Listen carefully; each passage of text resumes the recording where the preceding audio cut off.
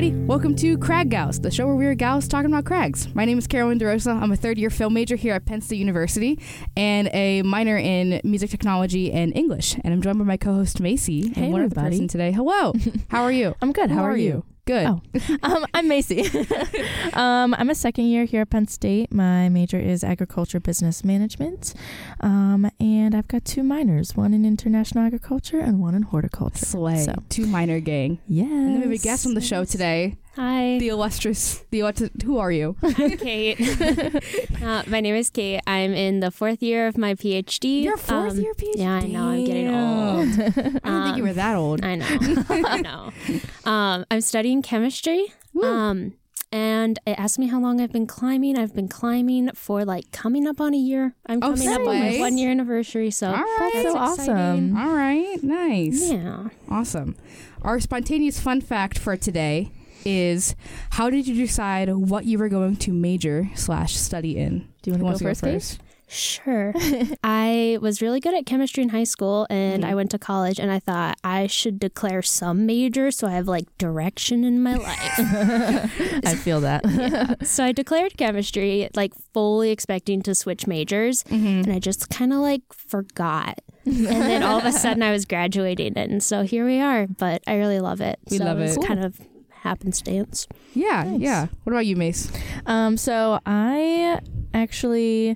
So I did a lot of agriculture courses in high school, which were my favorite thing ever. They were so fun. And what made it really amazing was I had an awesome teacher. She was so passionate, got the kids involved in everything. So that was awesome. And then I actually went to college for something different. And What did you go to college for? Biology. Oh. And it was not my thing. Didn't like it. So, I enjoyed biology. Was not good at chemistry. Yeah. I was if I'm doing this, I only want to do bio, which is not an option. So I was okay, something has to change. So I was you know what? I loved ag, so transferred schools, went back to the major that I like, and have been great ever since. Slay. So, yeah. Yes. So as a kid, I was always very much into film. I always liked watching movies as a kid growing up. And then when I was getting older, my parents are you should go to law school. You should be a doctor. They were kind of joking at first because I love to argue, and they were if you like to argue so much, why don't you just go to law school? You make a great lawyer. And I was yeah.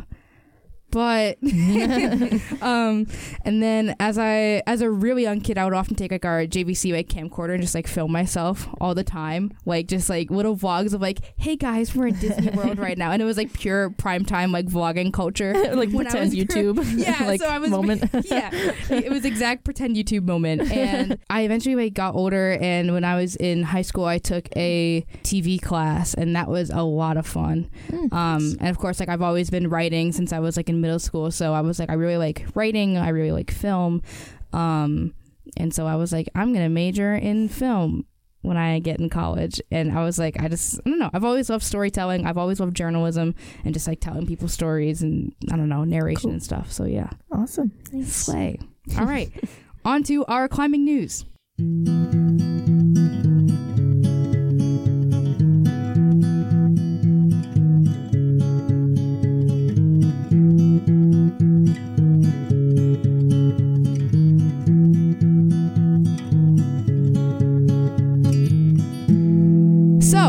This is not a climbing news related thing, but I've been watching this story for the longest time, and I was we have to talk about this because it's kind of crazy. What? Carolyn sent me this and was girl, look at this. You didn't know about it either. It was surprising I didn't know about it, but I'm glad you brought it to my attention because now I'm following it too. And Yeah, so it's intense. I also went to the gym, and I was let me ask my chemist friends so that way I'm not going fucking crazy. And Kate is part of this group.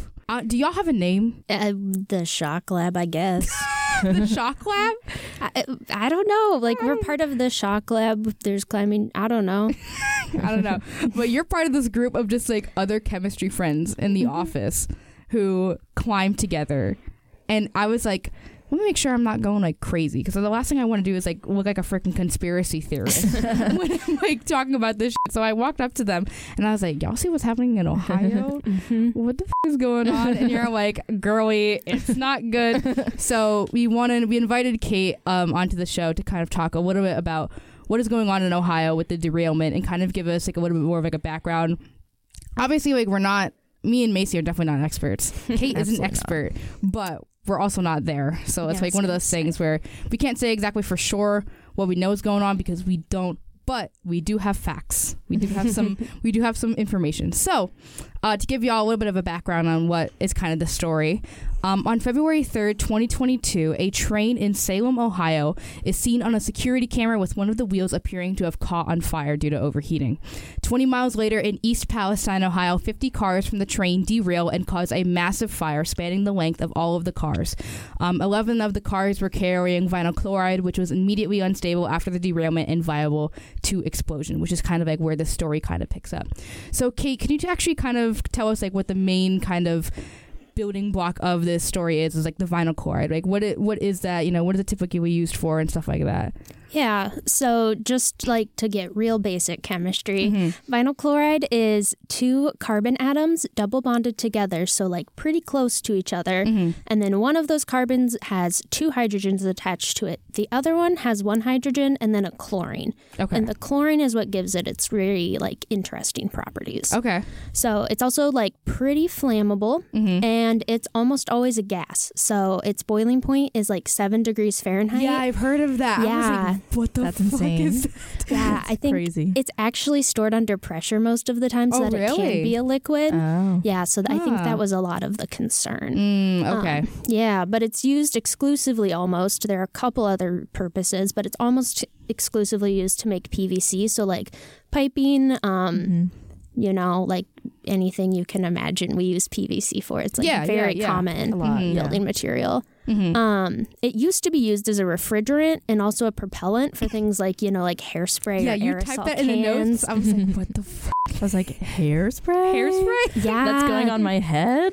Yeah, there are all of these studies about like hairstylists getting sick from like exposure to this. Oh, wow. That's crazy. Yeah, so in the 70s, they kind of figured out like, oh, this is worse than we thought. And they banned it from use in like everything except making PVC because it's like extremely necessary. Okay, I see. Gotcha. Yeah. So yeah, and then 2 days after the crash, there were some, quote, serious concerns that one of the cars could explode as the temperature rose, because it's a lot warmer than 7 degrees outside in Ohio, which is honestly also crazy that the fire burned for over 2 days, and it was like not much, like they couldn't really do anything about it. So Ohio Governor Mike DeWine ordered the evacuation of 1,500 residents and approved a, quote, controlled release of the 5 train cars containing vinyl chloride in order to avoid an explosion. So Kate, do you know exactly like what a controlled release is? Like, is it possible that the vinyl chloride could have exploded? I'm guessing that's a yes, because it boils underneath like 7 degrees Fahrenheit. But what exactly like were they doing here? Yeah, so from what I understand, a controlled release is exactly what it sounds like. They're intentionally releasing something in a way that they can like have control over it, so that like at a minimum they like if something bad is going to happen, they know it's going to happen, essentially is the thought. So they, from what I read, like poked holes in the containers and then they burned everything off, like with the thought that like if you burn it, then you know that it's like decomposed, I guess, and can't like react with things unexpectedly. Yeah, so and it also like it doesn't get shrapnel everywhere too, I think, right? Well, so the controlled release, the burning is so that they like know what reactions are happening, essentially. Okay. The reason they had to do a controlled release was because, if... So from what I read, it can get up to like 125 degrees Fahrenheit before you're at risk of explosion. So that's really hot. Yeah. But it's also like, there's a fire nearby. Yeah. And then also all of these like cars are no longer on the track. Yeah. So it's kind of like you're not going to put it back on the track. You're not going to be able to like get this vinyl chloride anywhere else. Like it's stuck there. Yeah. So it's either like watch the cars and hope it doesn't explode or start releasing it. Like, I think scary. they could have watched it longer. And it sounds like this train should have been equipped, or like they recommend they equipped it with some like temperature control panels to like at least like know what temperature the cars are just in case, but they didn't have those detectors equipped. So like, I think it was even more so like they didn't know what was happening. Yeah. So I think it was also release it. Yeah, I think it was also like really cool because like I just thought like the train was like boop off the trails, but then like when the Washington Post, which is where I got the majority of this timeline from, where the article was from, they like had like the security camera footage of like the train going by and like one of the wheels being on fire, and it's like this is crazy that like you would think at least in a train full of like chemicals, because a lot of the train did have like, you know, just like random plastics and stuff, you know, it's industry stuff, but they wouldn't have any type of like heat detecting things, you know. It's crazy. It surprises me they didn't take those extra precautions with how dangerous of a substance it is. Yeah, like and how like detrimental it could be if this were to happen, and then it did. So I'm also guessing too, like it's probably one of those things too where they guess like nothing like this ever could have happened because it's a train. When do trains derail? All the time. So after the controlled release, you know, the National Resources Director, Mary Mertz, stated that 3,500 fish have died because local waterways as well as the Ohio River had become contaminated. Quote, state officials said that they had not collected any evidence of animals or other wow, that was so bad. I'm so sorry. They stated that approximately 3,500 fish have died because of the local waterways as well as the Ohio River had become contaminated. So state officials said that they had not collected any evidence of animals or other than fish suffering from the spill, though residents have shared suspicions about chickens, rabbits, foxes, and other animals falling ill. Some areas of the Ohio River have also had low levels of butyl acrylate. Help. Acrylate. Butyl acrylate. Butyl acrylate. Okay. Or and acrylate, then I don't know. It's one of the two. However you want to say it. It's like pecan or pecan. Tomato. Yeah. And then another quote from the article also says that state EPA officials have said that the concentrations detected pose for no risk for drinking water supplies in the area, end quote. And the image posted on the Washington Post shows the sites of the water testing that had butyl acrylate spread into West Virginia and also on the border of Pennsylvania. But there are some sites with no detection of butyl acrylate. So, Kate, what exactly is like this butyl acrylate stuff? Like, is it a chemical related to vinyl chloride? Like, would there be a reason that it would like be in the water after something like this? Yeah, so it's not related to the vinyl chloride. It's actually another thing that was being carried in one of the cars. Gotcha. Okay. Yeah, so it's something, it's made almost entirely, if I'm remembering correctly, out of just like carbons and hydrogens. So like pretty standard organic molecule. It's clear and colorless. It smells fruity, I guess. Oh, it smells fruity? Yeah. That's actually kind of cool. Okay. But it's also really flammable. Dang. Yeah. It's a downside. Yeah. A slight downside. Yeah.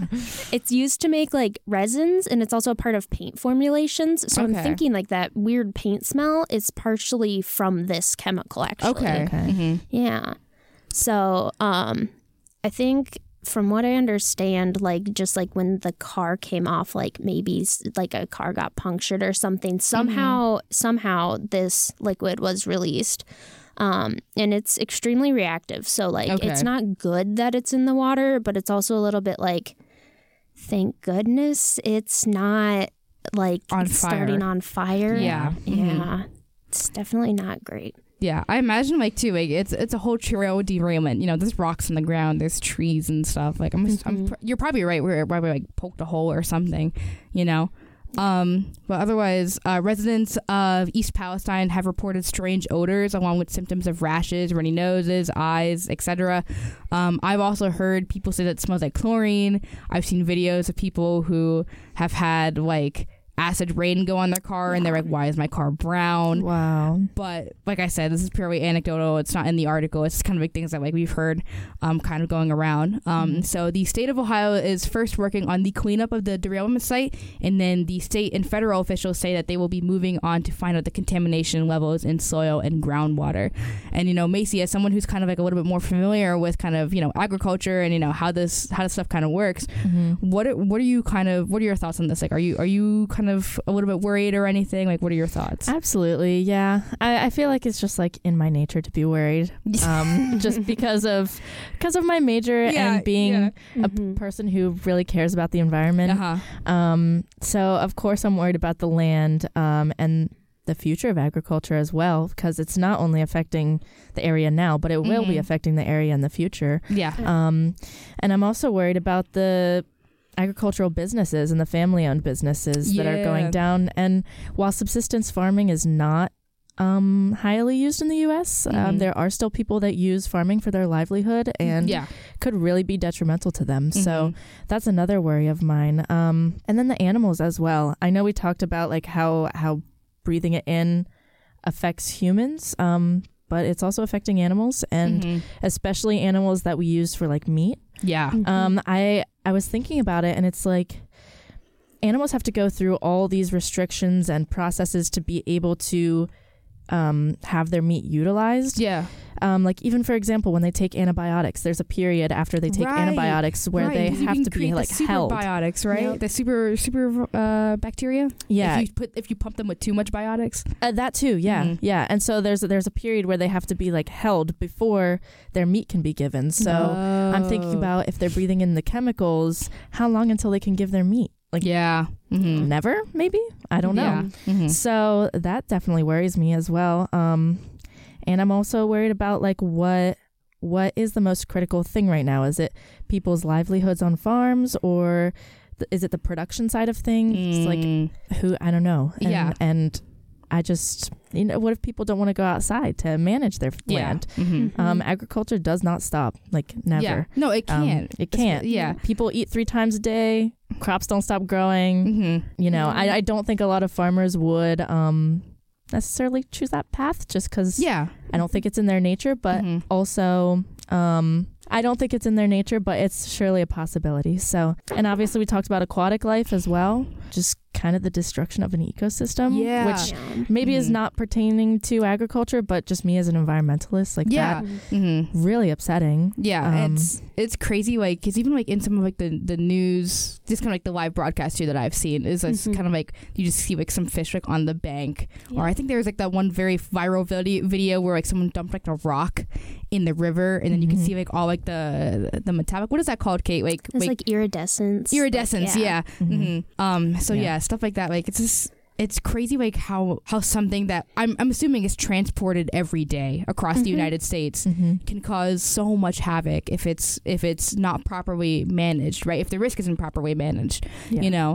I was just gonna say, I also question how far it will like ripple outside of the area, like who all will be affected. Well, I know too. I didn't link this in the show notes. I'll have to do that later. But I know the state of Pennsylvania is also thinking about pursuing criminal charges against Norfolk, I think, or the train company. They are considering criminal charges. I'm not going to, but I haven't read that one. But I know according to the Washington Post article, it says, quote, that for now authorities say that the air is safe to breathe and the municipal water is safe to drink. I know Columbus, Ohio, and WSYX have reported that the Ohio governor, the head of the EPA, and Ohio Senator Sherrod Brown have all drank the tap water from East Palestine to demonstrate the water is safe, which is like, yay, they drank the water, but yay, they drank the water. You know what I'm saying? Yeah. So there are a lot of long-term concerns, I think, like especially with the burning of the vinyl chloride, like that can create phosgene gas and hydrogen chloride gas, and like those can stay in soil for years. Really? Yeah. Oh, So it's concerning for sure. But I guess that brings us to kind of like, what does that mean for us? So, for example, I know some other places that have been kind of like saying this. I know Impact Magazine has called it the worst environmental disaster in United States history.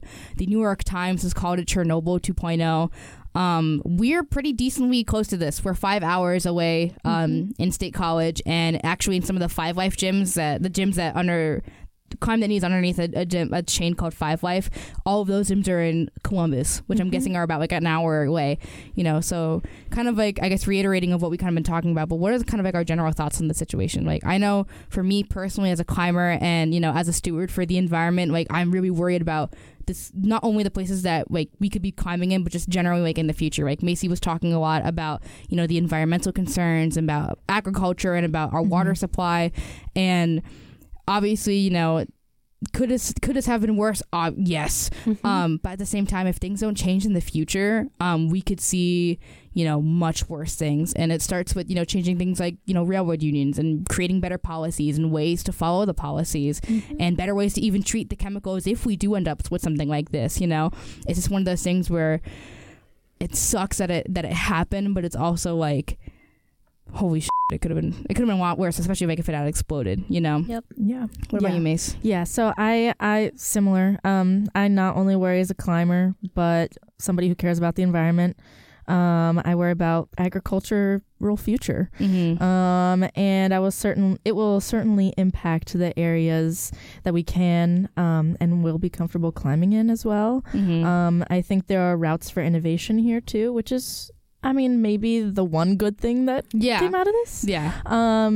To come up with the most prime and practical solutions to get the area back on track and where it needs to be. And I hope it is a vehicle for change as well. To open people's eyes to how important not only agriculture is, but as well as just taking those like proper precautions, even though we don't necessarily know how it happened, but taking precautions. So I'm definitely going to keep up to current news on the event. Definitely, me as well. Kate, what about you? I'm definitely concerned, and I think a lot of this is a legislation question. Like there are a lot of safety guards that could have been in place that weren't, and I think that's unfortunate. I also think it's an opportunity to look at like, why do we transport things like this? Like, is there a way to have like vinyl chloride, for example, like can we make that in the same factory that we make PVC in so that we don't have to transport it? Like I think that's really interesting. And then as a climber and a lover of nature, I just hate to see our mother get hurt. Of course. It's definitely kind of one of those things where it's like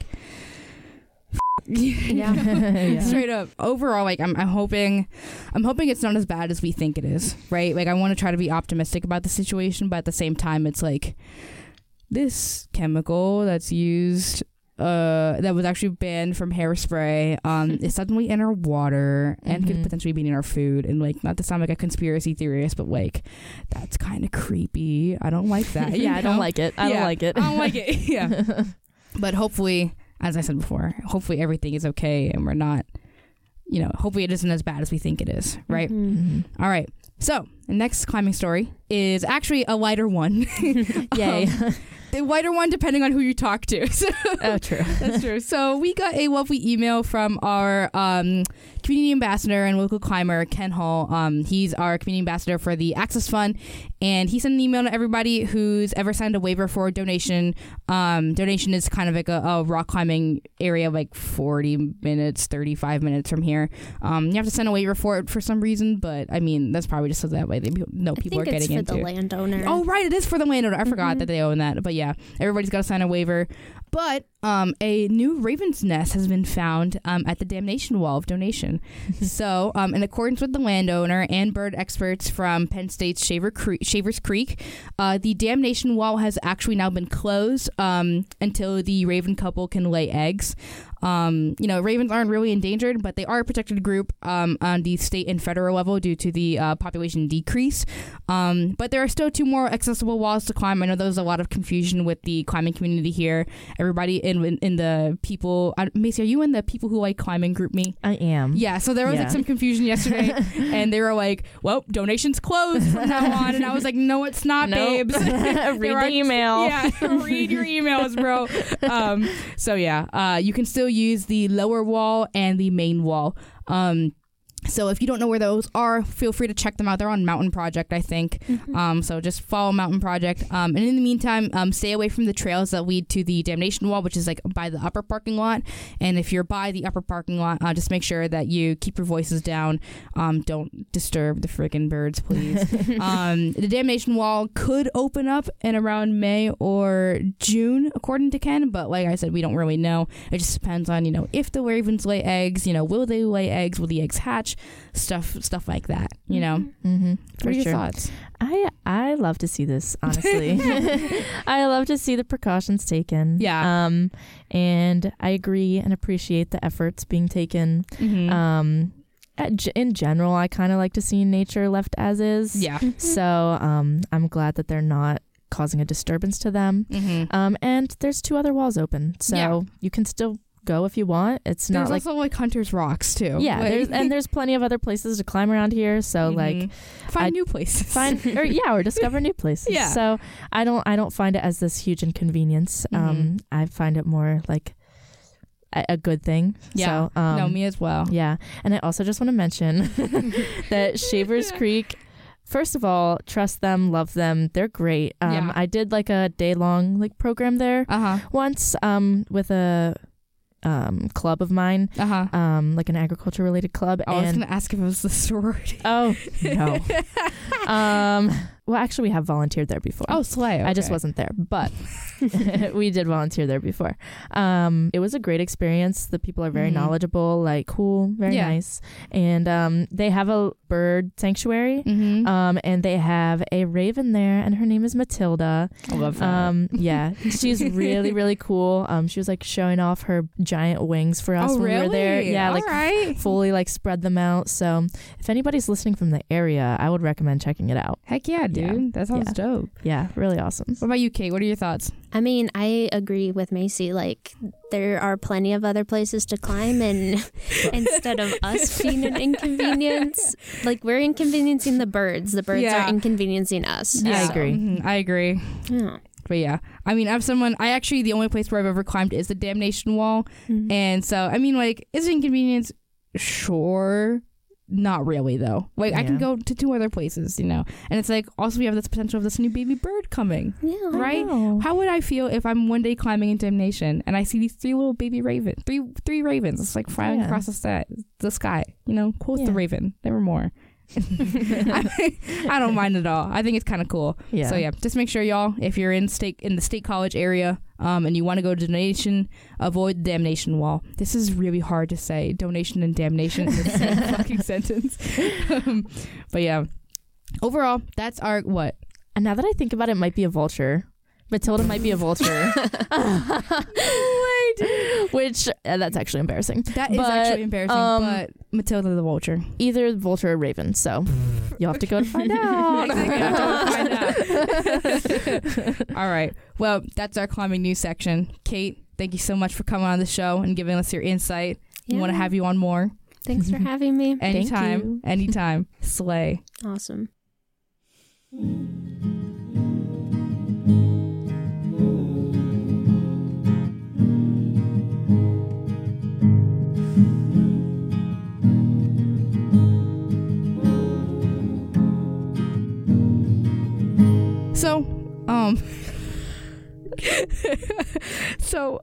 No weekly accident this week just because we spent low-key 30 minutes talking about the news, so we were we'll skip the accident for this week. True. But the hot take of this episode. Of all the things I was expecting to do, it was not that. Why climbing is the best sport. Woo, woo, woo. I would like to say that we are biased. Absolutely. We are completely 100% knowingly undefinitely biased. Is that a word? I don't know. It is now. We are so biased. So take everything that we say with a grain of salt. However, the salt is a spice. So if you want your life to taste better, I guess, try out climbing. That was a really bad fucking sentence. Never mind. Okay. I understood. All right, Macy, do you want to go first? Sure. Let's get into it. We can go back and forth here. Slay. Okay. So, I kind of broke climbing up into like three sections here of like physical benefits, mental benefits, social benefits. Because it absolutely has all three. But I'll start with physical. And I'll just say that climbing is a full body workout. Facts. People do not realize it. No, yeah. When they first start climbing, or when they just look at climbing from the outside, like looking in. It is not just an arm workout. It is one of the best full body workouts available, in my opinion. Works your forearms, your biceps, shoulders, neck, traps, upper back, lats, lower back, abs, glutes, thighs, calves. Those are all the ones I can think of. So there's a lot of motions that you do that people don't realize are a part of climbing, or that are necessarily worked while you're climbing. Yep. So just that full body workout is what I really love about it. Yeah, I was actually with somebody yesterday at Climb Nittany, just kind of like belaying them. Like I was doing one of like the staff belay things that we offer, and they were like, "Wow, this is like a really intense full body workout." Like I thought it was gonna be like all upper body, and I was like, "Nope, it is not. It's not." And honestly, like hand strength or grip too. It like really has to test your grip, especially like if it's your first time and you're not using chalk. Yeah. Oh my God, no. Chalk saves my life. Chalk. I don't know why, but I physically cannot. I climb like 2 grades worse. Climb without chalk. It's so bad. But yeah, kind of going off and kind of tying in a little bit too with your physical benefits, I do want to say that climbing is very risk managed and individualistic. So I hate to say it, but many sports in the U.S. are injury prone. Like we got things like football, wrestling, where we have things like concussions and contact sport injuries and ACL tears. Things like ball sports. I don't know why I put track and gymnastics and ball sports. That was so embarrassing of me. But other sports that involve other things like track, gymnastics, soccer, you have things like sprained joints, ACL tears, MCL tears, really, really freaky stuff. And although climbing is dangerous, it's arguably less dangerous when you take the precautions that are necessary, right? I'm a firm believer that nothing is ever safe. Absolutely, and we both do not use the S word in this illegal S word. But like even in any sport, right? There is no safety, right? There's risk management. We can manage the risk, but you can do as much climbing as you want when you first start out. You can take it at your own pace, which is kind of one of the things that you can use to make it a little bit more individualistic and also manage the risk. You can try out easier boulders, or you can try maybe some more challenging boulders. You can try a few auto belays. You can ask some friends to top rope belay you. You don't have to go full out, whereas compared with other sports like wrestling or football, you're getting folded like a piece of paper for at least a month, or even gymnastics where you're falling on your butt for like a couple years until you finally hit a flip and you're good at it, you know? Yeah. Even things like soccer and track, they take a while, and they're things that you can't really do in your adulthood, right? Yeah. Where it's like when you're in high school and you're in middle school, like your body's developing, you can try out all these new things. But then like once you get to college, it's like, I can't go on the swim team, bro. I'm 21 years old. Like, or like it's like I can't sign up for track. I've never done track in my life. Why would I can't. I'm gonna be like blown in the wind with dust. When I go to one of these things, Right. But climbing is one of those things that you can just start at any age. Just sign up for it. You can sign. You can go for 1 day. You can go for 2 days a week. You can just do your own thing, right? Yeah. And of course, me and Macy are on like a team, right? But that's because like we went through that individual phase first, right? We liked it so much that we were like, we want to do this with other people. But climbing, the vast, vast, vast majority of people who climb are not on any type of team. Right. They just do it because they like it. They do it because it's fun. And also you can cater your climbing workout to you. Like I don't follow JJ's specific training routine. JJ is our technical director.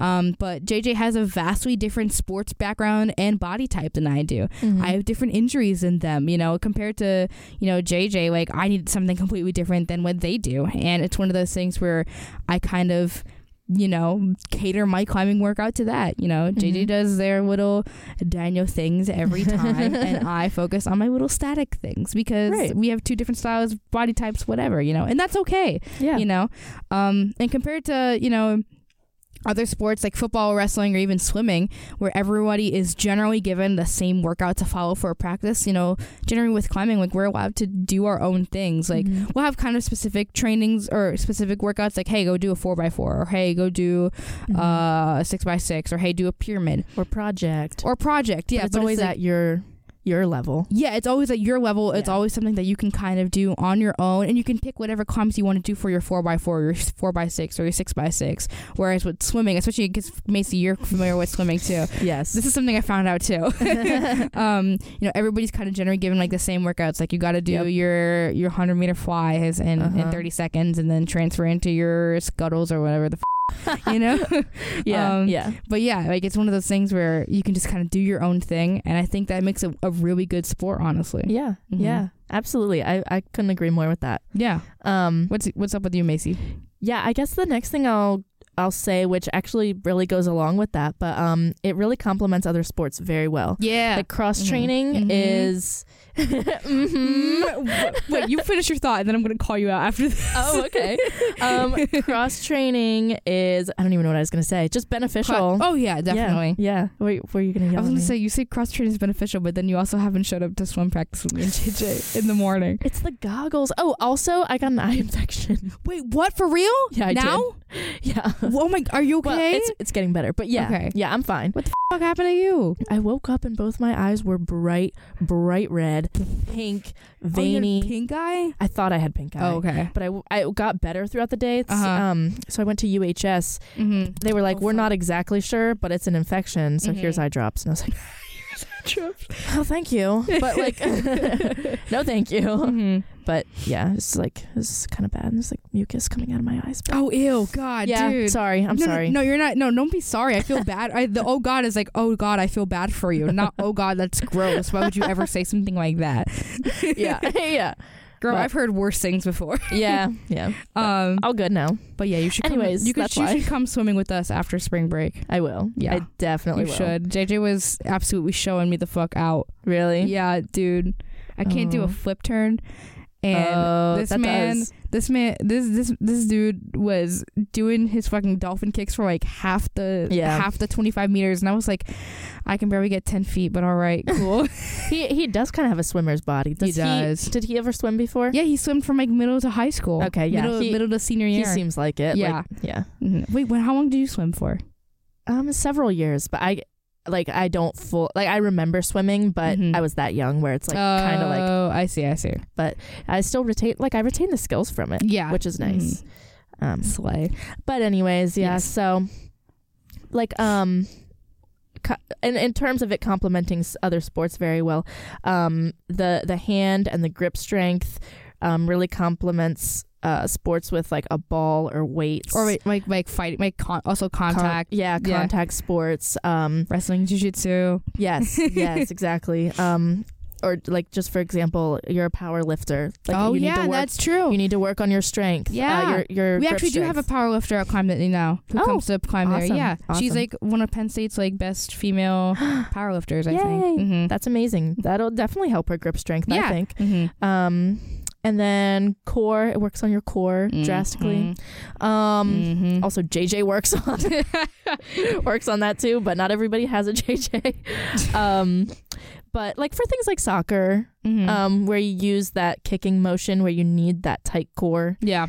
And gymnastics too. Gymnastics as well, definitely. And then also just upper body for things like biking. Biking? Upper body for biking?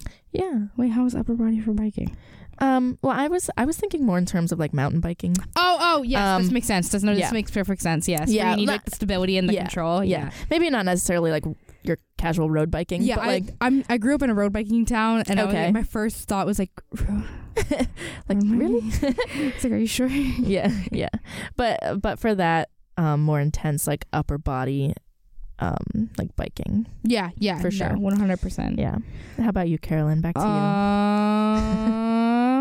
Well, I will say climbing, generally speaking, has a very healthy and supportive community. Absolutely. Yes. And many gyms, you know, especially in Climbing in East Case, we offer times different days for people for, you know, different communities like the LGBTQ plus community or the, you know, BIPOC community to come down and get discounted day passes. Discounted day passes because they were groups that are marginally, you know, usually not able to access climbing. And it's just one of those days where, you know, people like that come in and they get to climb with all their friends for a really cheap rate. And it's a good time to like, build community and just generally like, have fun, you know. It's a sport where, as I mentioned earlier, like people of all ages can participate in. So not just like young people. Older folks are starting to create a culture where they're teaching younger folks how to navigate the outdoors. Like take, for example, Ken Hall, who, you know, all the time is seeing young people kind of start to go to the outdoors. And instead of kind of, you know, having typically what would be common in a community, and I also have seen it in climbing, unfortunately, is kind of like this like, why are you here, you know, what are you doing, you know, you're doing everything wrong, whereas Ken kind of, you know, approaches it with the risk management it needs to be taken, but also gives people the tools that they need to go outdoors and then teaches them how to use those tools, you know. So that is a culture that I'm really starting to see and I'm really starting to enjoy. And even children, you know, who are being properly supervised can create innovation and, you know, are very inspiring to many new climbers, you know, too. I've heard a lot of people come in and they say, like, wow, that kid, how old is that kid? And I'm like, I don't know, like 7, you know, and they're like, oh, that's cool. Maybe if they can do it, I can do it. And then, all of a sudden there's like kind of like this culture, you know, as the kids are starting to, you know, get better at their climbing, you know, even the adults are starting to share beta with them. Kids are sharing beta with adults, and you know it's kind of one of those things where these kind of two different age groups are able to start building like a mentorship relationship with one another. You know, so it's really cool to kind of see that community foster. Like even for me, like I don't hang out with, but like when I'm climbing, like I'll often ask like Dexter or Sadie or you know people on the Climb Mini team for advice on a climb, and they're able to give me that advice. I'm like 7 years older than them. Yeah. You know, you know, but you know, it's really cool. Yeah, totally. And the way I kind of like to look at that is like, it's an individual sport, but you have lots of teammates. Yes, like, that's actually a really good. That was the best way I could think about it. I put that in the notes. Wait, where'd you put that? Under social. Oh, I see. Individual sport, but lots of teammates. Yeah, individual sport, but lots of teammates. That's such a good quote. Oh, thank you. But yeah, climbers are some of the nicest people ever, too. Yeah, definitely, dude. The amount of people who I've met who've been climbing for like 10 plus years. And I'm kind of like, ooh, like, I don't know what to do exactly. And they're like, nah, bro, like, just come over. I'll belay you, you know, we'll have some fun, you know. That's awesome. Yeah. Yeah. So I guess I'll move on to my kind of next topic here, which is the mental aspect of climbing. Yes. Which I have noticed like tremendous benefits from, personally. Yeah, me too. Mostly with like stress relief. Yeah. For sure. But also just like and also decision making, honestly. Yeah, that's true. I even think for myself I've noticed that too. Yeah. But I just wrote down a list of words here, but this is like truly how I feel about it. So there's a decision making aspect. It helps me with visualization, like visualizing my route, where I want to go, how I want to get there, problem solving, you know, if something doesn't work out, what can I do to fix it? Just also that like concentration and determination to, why do I want to say win? But you know what I mean. To complete the climb. To have success. To be successful. Yes. So I really like that like intellectual stimulation part of it. Yeah. So yeah, I think the mental aspect of it is probably like, yes, I enjoy the physical benefits, but that aspect is like almost like equates in my opinion. Yeah, same. I think too, I would agree with you a lot with that mental stuff. Like for me, like even I would say the visualization, like I've always kind of struggled with making short-term short-term goals as compared to long-term goals. And I feel like climbing has kind of helped me like visualize a little bit more of like what exact steps I need to take physically, and then I can starting very slowly to learn how to transfer that normally. Like for this semester, like the first time I'm actually starting to study and like get ahead in projects, I've never done that in my life before. Like middle school, high school, you know, first 2 years of college never worked, you know, and now it's finally starting to click a little bit. And I definitely agree with like the stress relief too. Like as someone, you know, who's kind of talked a bit about like, you know, mental struggles on this podcast, like climbing was one of those things where I could just like be present and be like completely in the moment and just have like a really decent time. Yeah, me too. I'm going to talk a little bit too about stress relief too. Like, you know, it can be challenging if you're afraid of heights, but it forces you to be present at all times, which is something that we unfortunately today don't really get. You know, we kind of do have like this culture of you know, constantly, you know, getting addicted to our phones and social media, or, you know, just generally wondering about the past or obsessing over the future to the point where it can be really damaging. And here's the thing, you can't really be thinking about the bills and stuff when you're 40 feet in the air or hauling yourself up the boulder problem. It's just that simple. You know, you just can't think about it. If I start thinking about all my stuff when I'm on the problem, I'm going to fall, and I don't want to fall, right? So I have to be present in the moment. And exercise in general is a huge form of stress management. There have been tons of studies done on the effects of stress management in people who exercise versus people who don't exercise. Exercise is one of those, you know, techniques that a lot of therapists do recommend to people who have anxiety disorders or panic disorders. It's just one of those things that just allows you to have a break and just step back and just focus on something else and put your energy somewhere else. Your energy somewhere else. And honestly, it just allows you to have a break from the day. You know, it feels very similar to like a runner, or I guess like now even kind of like a swimmer's high. I don't know. Do swimmers get high? Or get highs, not high.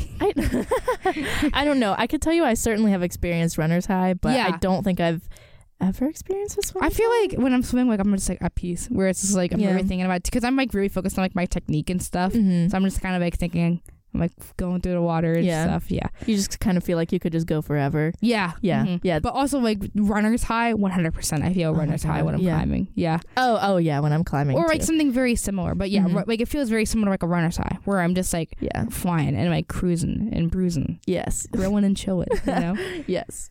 All right. What else do you got to say, Mace? Honestly, just like a couple more like miscellaneous closing points, but it also gives you a great excuse to see some really beautiful outdoor places. And to look cool in the outdoor places. And to look cool, yeah, and get your cute little picture taken. But, no, but I have not had the chance really to go too much outdoors. You're going to. Which I am going to. You're going to. Do you see the weather? Yes. Yes. So I'm really looking forward to that. I think that's an amazing benefit, because what other sport do you get to like go to cool outdoor places with? I don't know of too many others. So. Not many, like skiing, snowboarding. Yeah. Kayaking freaks me the f*** out. Not kayaking, no, whitewater rafting. That's the one I'm thinking hell of. No. I love kayaking. I don't love whitewater rafting. No, it scares me. They're like, okay, now we're gonna go over a 10-foot drop. It's like okay, okay, that's casual. But if you flip underneath the boat, just remember, turn, tuck, and roll. I don't even know, but terrifying. Or hiking, but it's like you gotta walk for that. Who wants to walk anywhere? Who has time? Yeah, true. What else? And it's also relatively inexpensive. Yeah, because if you're just gonna, I mean, maybe a harness, but if you're gonna get a harness, that might be a little bit on the pricier side. Yeah. You can use that for a long time. You only really need one pair of climbing shoes that can also last you a long time. I do think people I think that people underestimate a good pair of climbing shoes. Yes, no, this is completely true. Yeah. Like my first pair was like just those like Velcro Scarpa. Yeah. Like I could still be using those now. Yeah. I can still I plan on using my tarantulas whenever I go outside. Yeah. Yeah. So, and chalk is not expensive. I buy it's magnesium carbonate. Sorry. Magnesium carbonate. Oh, no. I was going to say it's magnesium carbonate as in like it's not expensive. Like it's a chemical, you know. It's a industry chemical. Yeah. But like I buy a block of it for like $250. $250, yeah. So easy. Really not too bad, which is great. Easy money. Yes. Anything else from you? I was gonna say I don't remember now. Oh well, that's okay. But overall, like I think you brought up some great points about it. Mm-hmm. You know, being a great stress reliever, being a great body workout. Just generally, it's a good sport for anybody who's looking to get into a sport. If for sure. one of your regrets was never doing a sport, guess what? You're gonna be now a climber. Get on it. Yeehaw. Also, wait. Oh no, I remember. Have I sent you that meme where it was like this one girl being like, I'm a hiker, like going to hike like 40 miles like to the base of a mountain, and then there's like climbers with twice the gear hiking next to me who's going to scale up the mountain. Yeah. We need to do one of those trips one day. We do. Because I remember when I was in Annapolis Rocks, I've talked about this so many times on the podcast, but it's like one of like my favorite fucking trips ever. I remember when we were in Annapolis Rocks, like we had like all the rope, we had the helmets, I had like 2 shoes and my chalk bucket like connected to my backpack, which is apparently a big no-no in hiking. Just because it swings around, so it causes the energy, to it makes you have to do more work. Yeah. And I remember like seeing all the hikers pass by us, and my ass is on fire because of how much it hurts, because my pack was packed wrong as we were going in, and it was like the weight was so unevenly distributed that when Emma picked it up, she nearly fell over. and we were walking up this thing, and the hikers are like, y'all climbing? And we're like, yeah. Yeah. And they're like, oh, have too fun. Funny. But yeah. Anything else you want to say, Mace? I don't think so. Just hopefully we've convinced you that climbing is the best sport. Yes. And hopefully if you don't do it, you'll do it now. Yes, I agree as well. All right, so that's our podcast for today. We talked about a couple of things. We talked about with our good friend Kate Bomber, who is a climber at Climb Nittany, who's also a 4th year Ph.D. student studying chemistry. We talked about the Ohio train derailment just because we really saw that this story was not really getting as much coverage as it should be, and we just really wanted to talk with someone who kind of knew a little bit more than us to kind of give us a little bit more information on what's going on. So if you want to read more into the Ohio derailment, we will have a ton of sources in the show notes of today's episode. No weekly accident for today, as we've mentioned, and we also covered the donation damnation wall closing due to the Raven's Nest. So other than that, though, our hot take of this episode was why climbing is the best sport. As always, wow, sorry, I had a stroke mid-sentence, but it's okay. As always, though, feel free to look into the show notes, into anything that you guys are interested in reading or watching or listening, whatever the hell we have listened down there. Go follow us on social media. Otherwise, though, thank you all so much for listening. This has been a grand old time with me and my co-host Macy, and with Kate as well. Yeah. Come join us next week. I don't know what we're doing next week. We'll find out.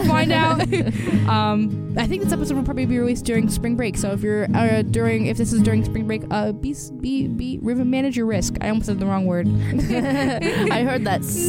I was like, Macy, you got anything left to say?